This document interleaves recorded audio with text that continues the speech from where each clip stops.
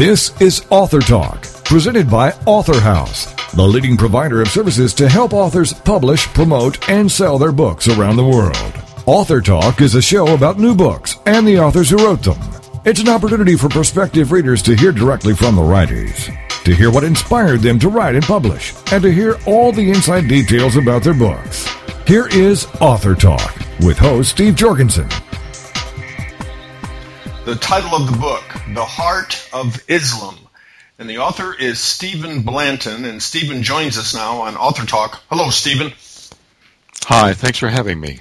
Well, great to have you with us. This is an incredible book, lots of research, and it gives us insight like I have seen in no other place about what really is going on in this Islamic religion, a Muslim's religion. You say this: my book exposes Islam's goal of world domination, details Islamic strategies for war, and encourages readers to help Muslims of goodwill escape to the world of peace. It also lists the steps necessary to stop Muslims' onslaught. Well, those are very strong words, Stephen. Tell us about your research. Tell us about your motivation. Give us the bottom line here so we can see what you're saying is true. Well, first of all, I worked in Indonesia with Muslims in 1975 to 1977 on the Indonesian domestic satellite system. I taught their engineers how to operate and maintain ITT, satellite communications earth stations. They were my friends. I ate with them. I traveled with them.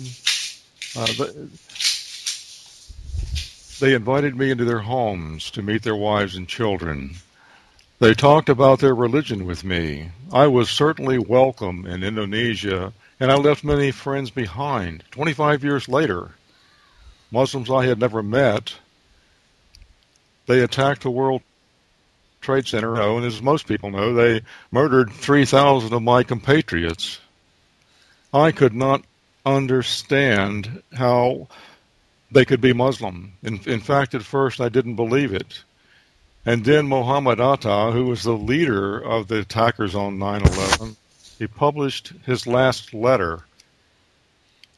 And he proved conclusively that these attackers were not only Muslim, but they were devout Muslims. I could not reconcile that. I could not rest until I figured out how one group of Muslims could be so hateful and murderous, and another could be so friendly and kind. I looked at the news media, and I got only confusion. I didn't get explanations out of the news media. The government spokespeople, they were no better. The Internet was even worse. If you look at Internet posting on the subject of Islam, you will find that they're extremely biased, whether or not they were written by a Muslim or a Christian. And I was extremely frustrated because I couldn't find out what motivated the attackers on 9/11. So I set out to do my own research.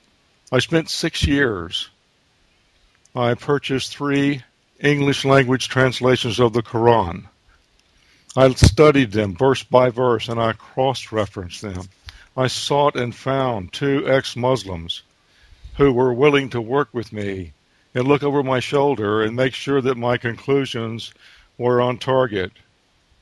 They reviewed the manuscript. I also consulted missionaries to Islamic states. They also reviewed the manuscript, and all of them insisted that I publish the truth about Islam. Well, this is brash, as you put it, certainly not politically correct. There's no other book that exposes Islam's goal of world conquest. I guess that's a hard thing for us here in America to understand, that the overall goal of the Islamic religion is world conquest, and the Quran just spells it out. Yes, that's true. Most people have seen Muslims resort to violence if they perceive that anyone insults the Quran. That is their holy book. They believe that it was revealed by the angel Gabriel to Muhammad, their prophet, word for word, and that therefore it's infallible.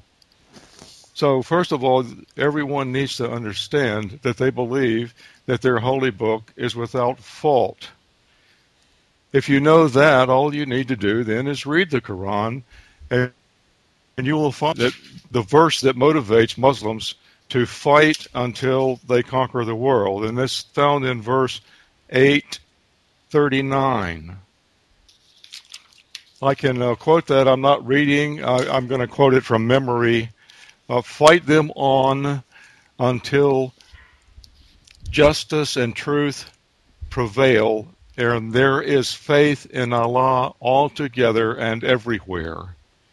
This is the verse that the jihadists quote when they behead a captured infidel. It's the one that they use to motivate their jihadists to go out and attack again. It's used over and over again in the Islamic world to justify attacks against non-Muslims.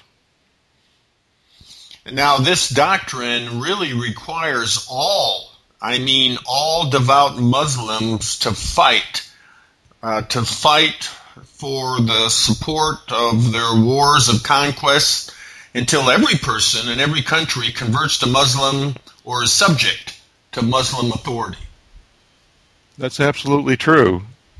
Allah promises sensual pleasures in paradise only for those Muslims who are wounded or killed while fighting infidels.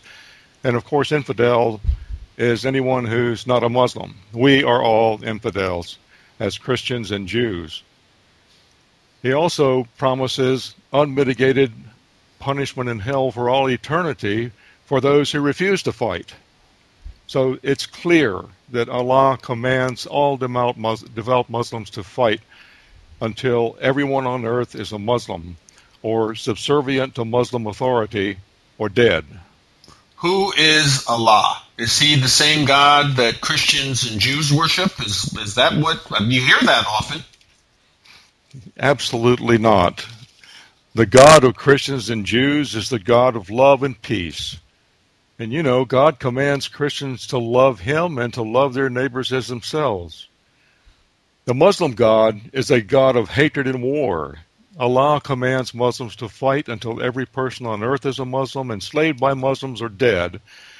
Allah commands Muslims to kill Jews and Christians, murder them. So Allah and God cannot possibly be one and the same. So why don't the conservative or moderate Muslims speak out against these terrorists that are their extremist brothers? They fear for their lives and the welfare of their families. The penalty for not fighting is death. The only excuse that a Muslim might have for not fighting is if they're too old or they're lame or blind. There is an out for them, however, if they choose not to go on the front lines and fight.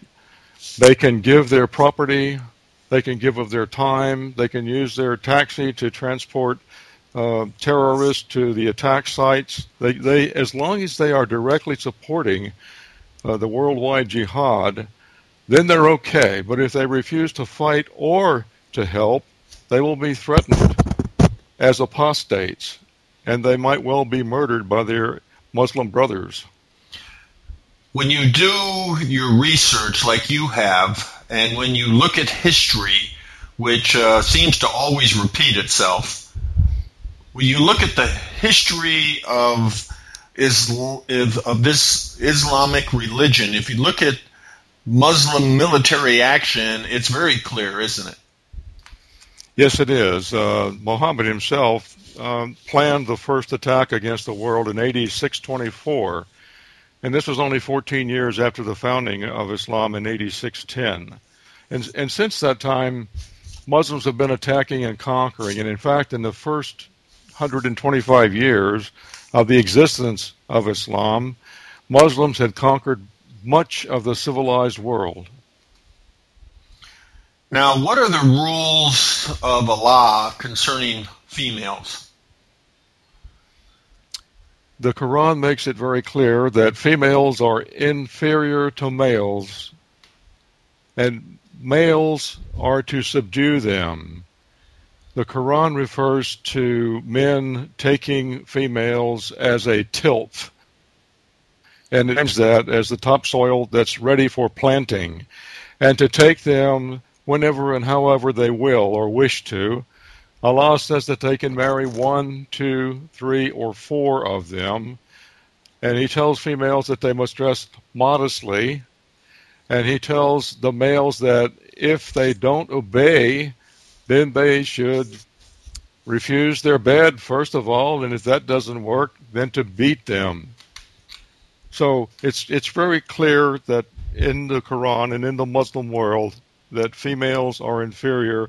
The most striking thing to me is that there is no place for females in the afterlife. The Quran talks about males entering paradise and receiving rewards for fighting. There's nothing about females.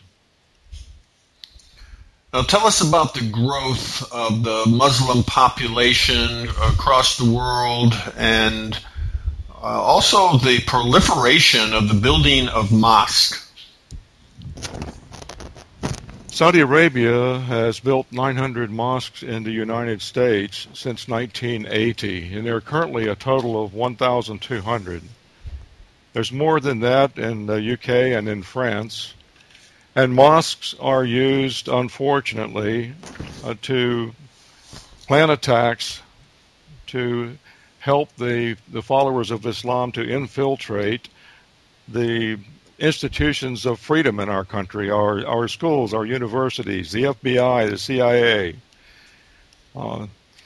So the growth of Islam is primarily in America due to the Saudi Arabians' money, that's oil money, going back to building mosques and then teaching their hateful ideology to Americans that they entice into going to these mosques.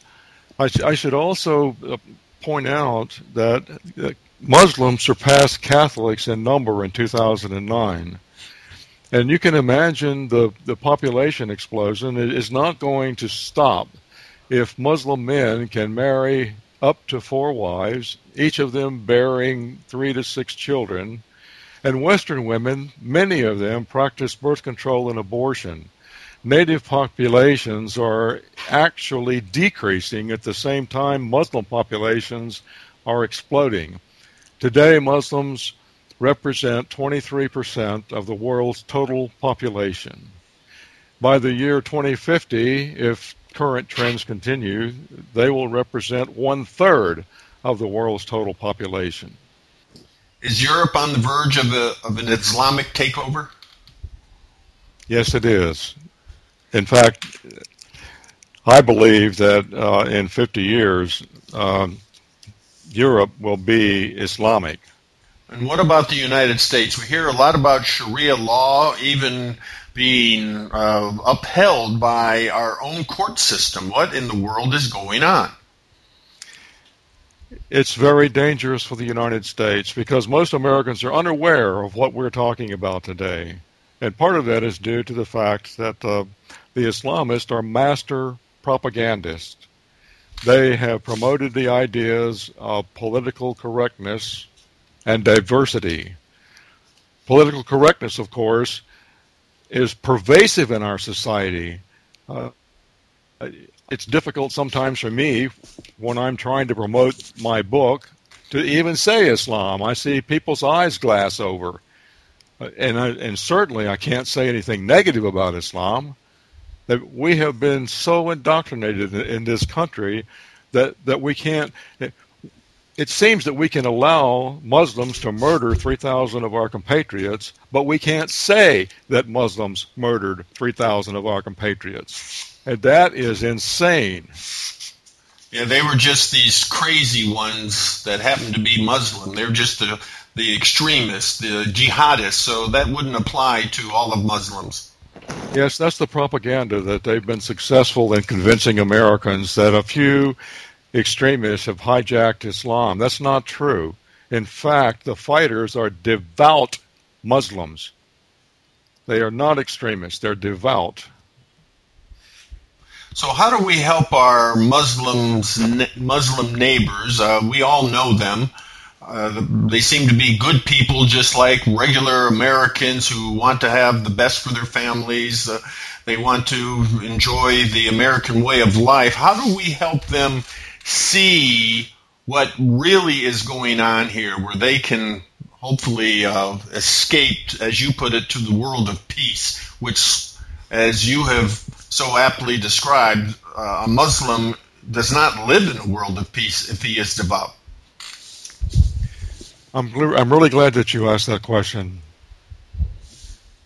We do need to reach out to all of the Muslims that are in America. More than 80% of them, I would say well over 90% of the ones in America, are not jihadists. I call them Muslims of goodwill because they're not fighting. They fear for their lives, they fear for their families, and they refuse to fight. And so they've taken one step in rebelling against the hateful ideology of Islam simply by not participating in jihad. I like and respect every Muslim I've ever known. Of course, I did not know the attackers on 9/11, but I do like and respect every Muslim I've ever known. And I know that, like you said, they're just like anyone else. If you have a Muslim neighbor, I would tell you to go to that neighbor and invite them over for dinner. Invite them to a social event. You probably will find that they would be happy to do that, and that they are just ordinary people. Certainly don't fear them.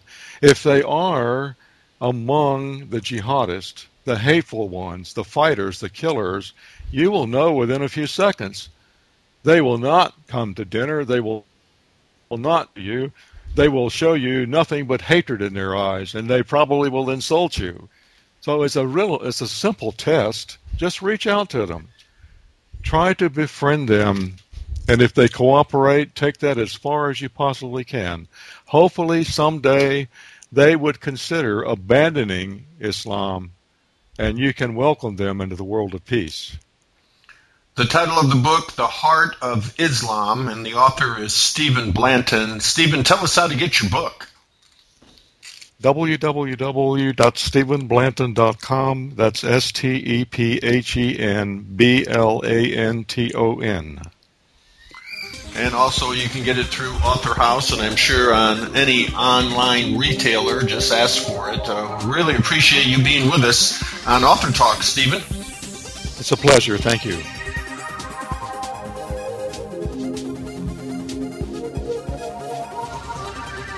You're listening to Author Talk. We'll be back right after these messages.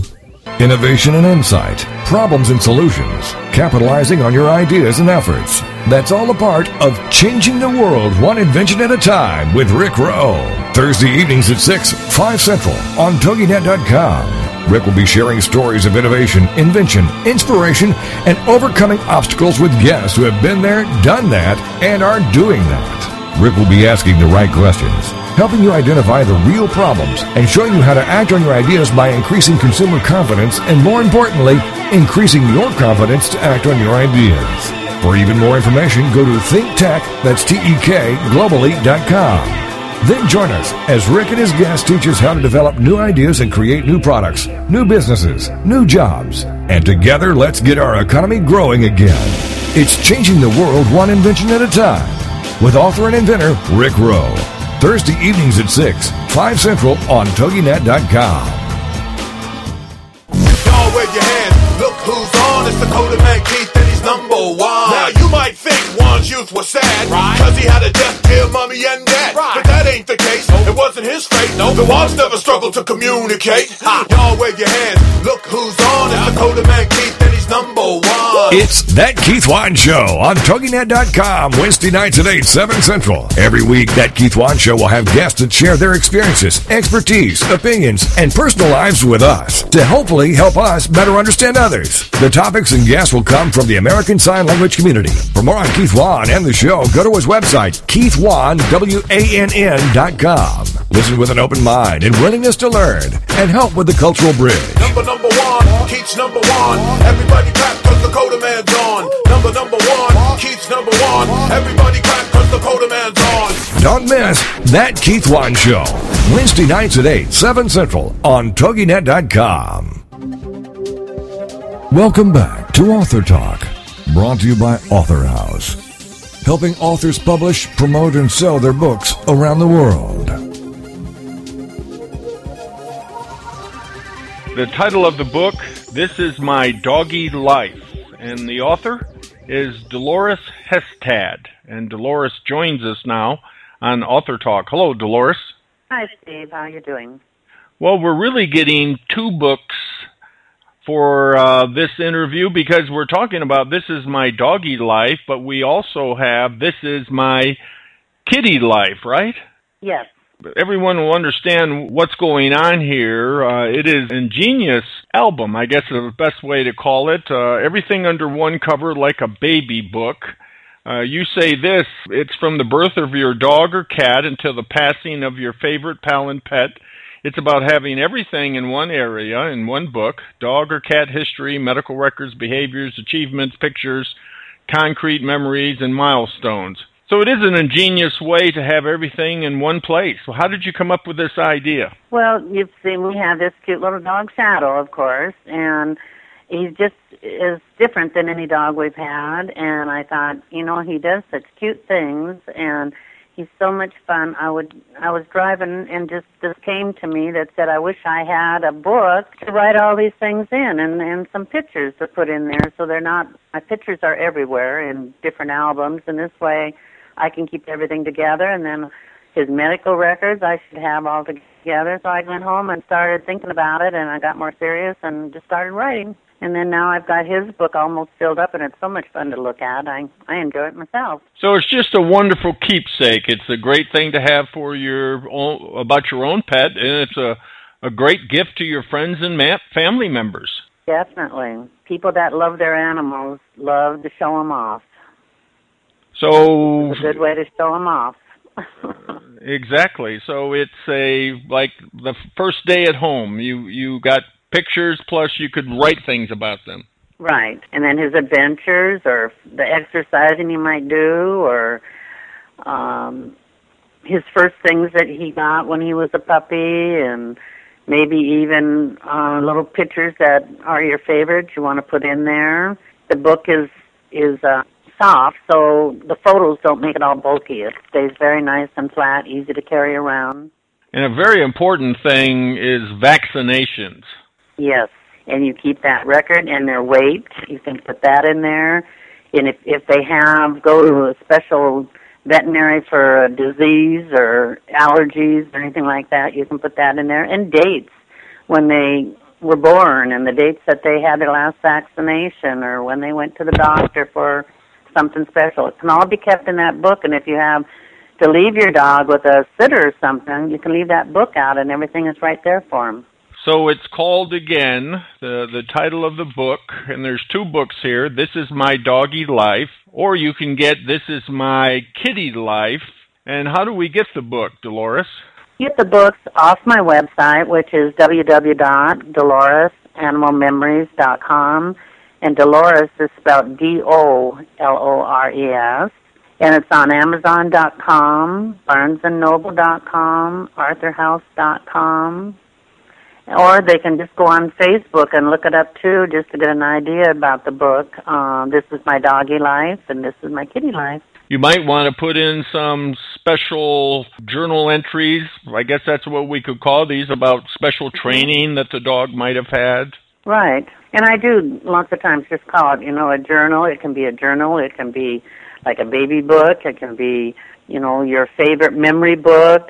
A place to just keep the memories of your dog, which down the road we do forget. And this way you've got it all written down, and when something happens, you can always go back, and you've got these memories of your dog. It's from the day they're born until they're passing. So there's lots of information in there, and you can always show your friends, look back on years later.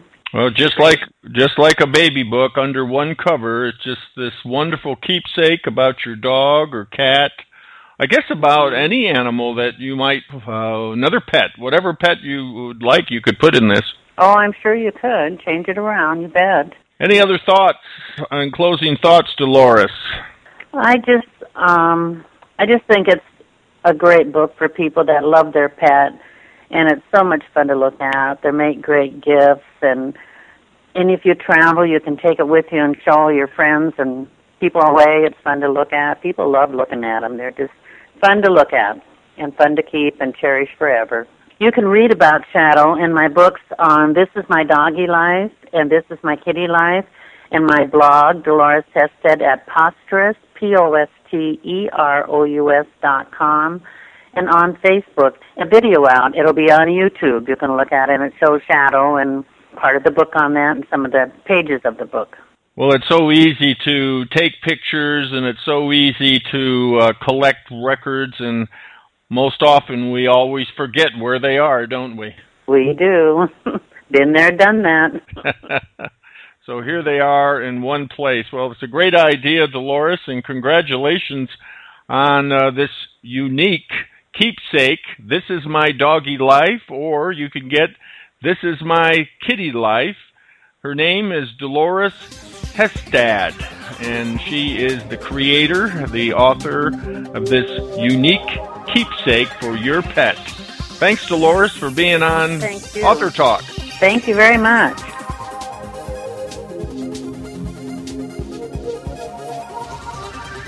You're listening to AuthorTalk. We'll be back right after these messages.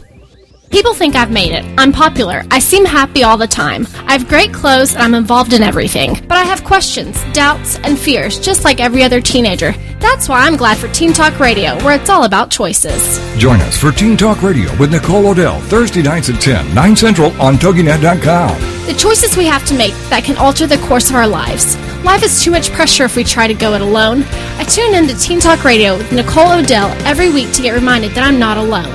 Nicole Odell is an expert on what happens in the lives of teenagers. Join her as she deals with topics like peer pressure, purity, drugs, alcohol, and many other things that might come up along the way. She writes books and speaks to people all over the place, but she says her favorite moments are when she can pull up a chair and chat with teens about what's important to us. For more information on Nicole and her books, go to NicoleOdell.com. Then join us for Teen Talk Radio with Nicole Odell, Thursday nights at 10, 9 Central on TogiNet.com. Teen Talk Radio, where it's all about choices. The American Rock and Roll Countdown with Alex Price. So where were you in the 1970s? Well, this Saturday morning, we're going to flash back to the 70s as we count down the classic hits with the American Rock and Roll Countdown. You'll hear news and information and stories about the artist and what was going on during the specific week that we highlight. So be sure to join us at 9 o'clock Eastern Standard Time this Saturday on TogiNet for the American Rock and Roll Countdown.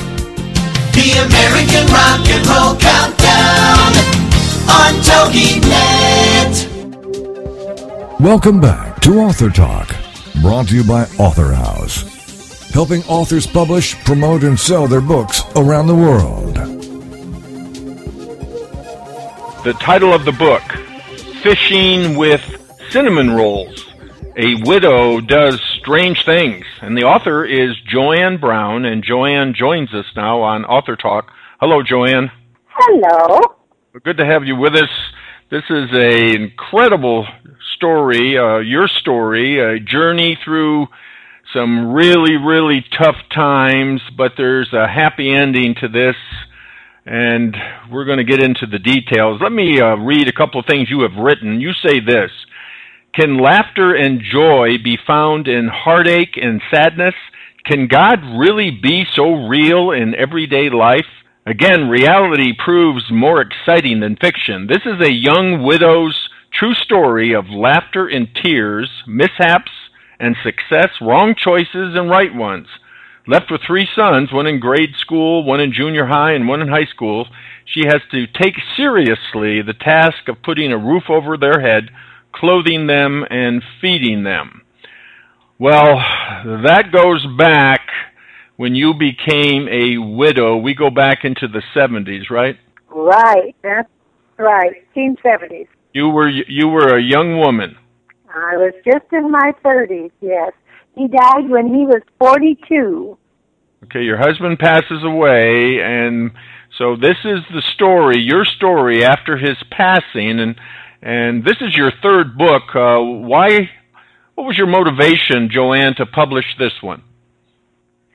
To help anyone else that faces single parenting, to let them know that they can make it through.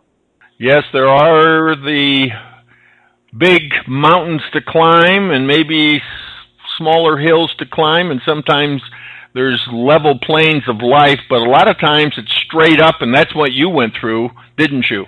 Yes, I did. And they need to know that even though in the 1970s we were discriminated against a lot, that now laws have been passed that they can't do that to us. And how were you discriminated against? Well, one of the things was that you couldn't get a credit card at Macy's or at Penny's or Sears if you were single. They just had a policy that they wouldn't give it to you. Okay. Well, maybe some other young man that was married and high in debt and didn't make as much money as you did could get a credit card, but you couldn't. So at that time when your husband passes away, he passes away pretty suddenly, right? Right, from a heart attack. He was out jogging with our boys. So here you are, one moment having a husband, and of course all the things that we take for granted, all our savings accounts, checking accounts, our bills, all the things that we have to face every day in life to make sure we have food on the table and have a roof over our head. All of a sudden that's upside down.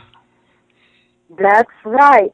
And even more devastating was the fact that our life insurance policy said that he had to die after 65 or I didn't get the pension.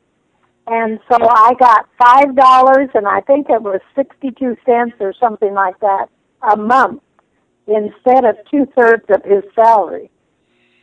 So that was in the small print that nobody saw, I guess. Wow. Right. And he was a pastor. He was a minister, And you had been on missions and in other lands with him. In fact, he had some one of your missions is where he first started having bad health. He had a heart attack in the jungles of South America in Paraguay. It must have been difficult for you with all your faith because of your service with your husband and involved with him in pastoring and ministering. It must have been difficult, though. Why me, God? Oh, yes. I shook my fist in his face and said it wasn't so much me that I was feeling sorry for. It was my boys. And I said, how could you do this to my boys? But luckily he's big enough that he can take care of our little temper tantrums and love us anyway. Yeah, you say one of the themes of your book is, quote, life can go on after your heart is ripped out, unquote. Now, I'm sure others can relate to that when you feel like just your whole life has been destroyed. Right. Then you have to remake your life again. So how did you do that, Joanne? How did you reconstruct your life? Well, I think the first thing you've got to do is figure out the necessities. What is it that I have to do to put a roof over our head, to put clothes on my boys, to put food on the table?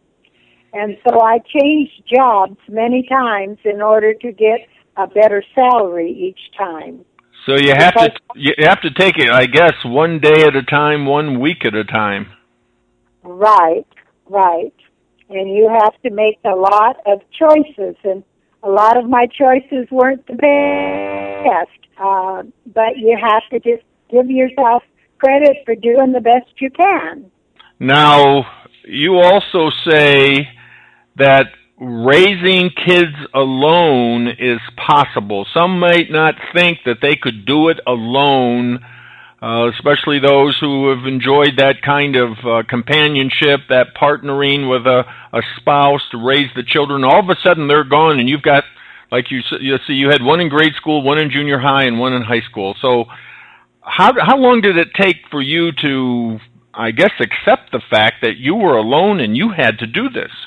Well, I think the very first night I didn't go to sleep until I tried to figure out who I was, because the first thing you've got to figure out is who you are. You're not a minister's wife anymore. You're not a wife anymore. And so you've got to figure out, who am I? And so did the answers come quickly, or were they slow in coming? Who are you? Well, no, they came that night before I went to sleep. And I figured out I was a child of God, and that's what I was and would be. And that helped me to realize that I wasn't totally alone here. I did have some help. I couldn't physically see the help I was getting. So we're never alone, are we? Even when we think we're alone, we really are never alone. That's right. And that can be very reassuring, but we have to exert our faith, and that's what you did. I had to do every time I asked the Lord, and He seemed to be able to tell me, and if I listened, sometimes I argued with Him. In fact, I argued a great deal with Him, but He was very patient and would let me know who was in charge, and it wasn't me. Now, you also have a key message about friends. Boy, friends are so critical, especially when we're in that dark tunnel and we can't see the light at the end of the tunnel. That's right. You have to have your support group, and my support group were my friends, and that really did help me. And you find others who have gone through the same thing you have, and that supports you because you think they made it, I can make it. Well, this is some kind of a event that happened that you used as a highlight for this interview. I've just got to ask you about this. It says this to highlight a scene from your book. It says, the time in the basement laundry room at my condo when a stranger took off his clothes. What in the world was that about? Well, when I had a condo, the laundry room was in the basement, and I went down to do my laundry, and this big old burly guy came in and started taking off his clothes, and then he stepped between me and the door and was taking off his clothes, and I knew I had to get out of there. But I knew he was too big for me to fight off. And so I waited till he pulled down his undershorts, and I knew his feet would be tangled, and so then I ran out. Oh, my goodness. The things that happen when we're alone, but you were rescued, weren't you? That's right. That's right. So you know that God answers your pleas for help even when it's scary. That is right. He does indeed. And you say you feel sorry for people who think they have to live their life alone. That would be terrible. That would be scary, wouldn't it? Well, there's a lot of them that turn to drink, or a lot of them that end up in the insane asylum. And sometimes when you're full of grief and your tears go on and on and on, you have to really hang on to yourself, because otherwise you can lose your sanity too. That's correct. That's for sure. Now, even in the worst circumstances, life can be fun. How did that work out for you? That's one of your messages. How would you explain that? Well, I read in the Bible where it says that we are supposed to, in fact, we're commanded to be happy and smile. And I also read where it says that keeps you healthy. And they tell you that a widow is subject to deathly disease or deadly disease within the first 2 years, and that's because they don't laugh, and that you need the laughter to keep you healthy. And so I figured my boys did too. So we sharpened up our sense of humor and made life pleasant for all of us. But you feel guilty laughing. Well, and in the midst of laughing, you also realize that God has a sense of humor, bar none. Oh, yes. Like when I asked him to drive my car one time because I was so tired, and I was working in a town 100 miles away from home, and I was so tired coming home, I asked him if he would please drive, put his foot on the pedal, in other words, because we didn't have cruise control then. And he did, but he wouldn't go over the speed limit, of course. And so I wanted to get home, so I said I'd take it back, and I put my foot on the gas and went clear to the pedals, clear to the floor, and the car would not go any faster. And I thought to myself, well, I should have known he wouldn't go over the speed limit. You have been down the road. You have been in that dark tunnel, not able to see the light at the end of the tunnel, but you have learned, no doubt, and it's documented in your book, fishing with cinnamon rolls, a widow does strange things, that not only is God there, but you have the power with, I guess, your faith to accomplish just about anything, right? Anything that needs to be done, you betcha. So you also learned that God is very patient with you. Yes, very much so, and that he loves us more than we can even imagine. Well, we appreciate you, Joanne, being with us on AuthorTalk to share your very unique story, a story of going down a path that you probably never, ever imagined you would go down. That is true. So tell us how to get your book, Joanne. You can get it on eBay. You can get it on Kindle. You can get it from Amazon.com. You can get it from Powell or Barnes & Noble. You can get it from a Christian bookstore. Quite a few places. Again, the title of the book, Fishing with Cinnamon Rolls, A Widow Does Strange Things, and the author is Joanne Brown. Joanne, thanks so much for being with us. Well, thank you.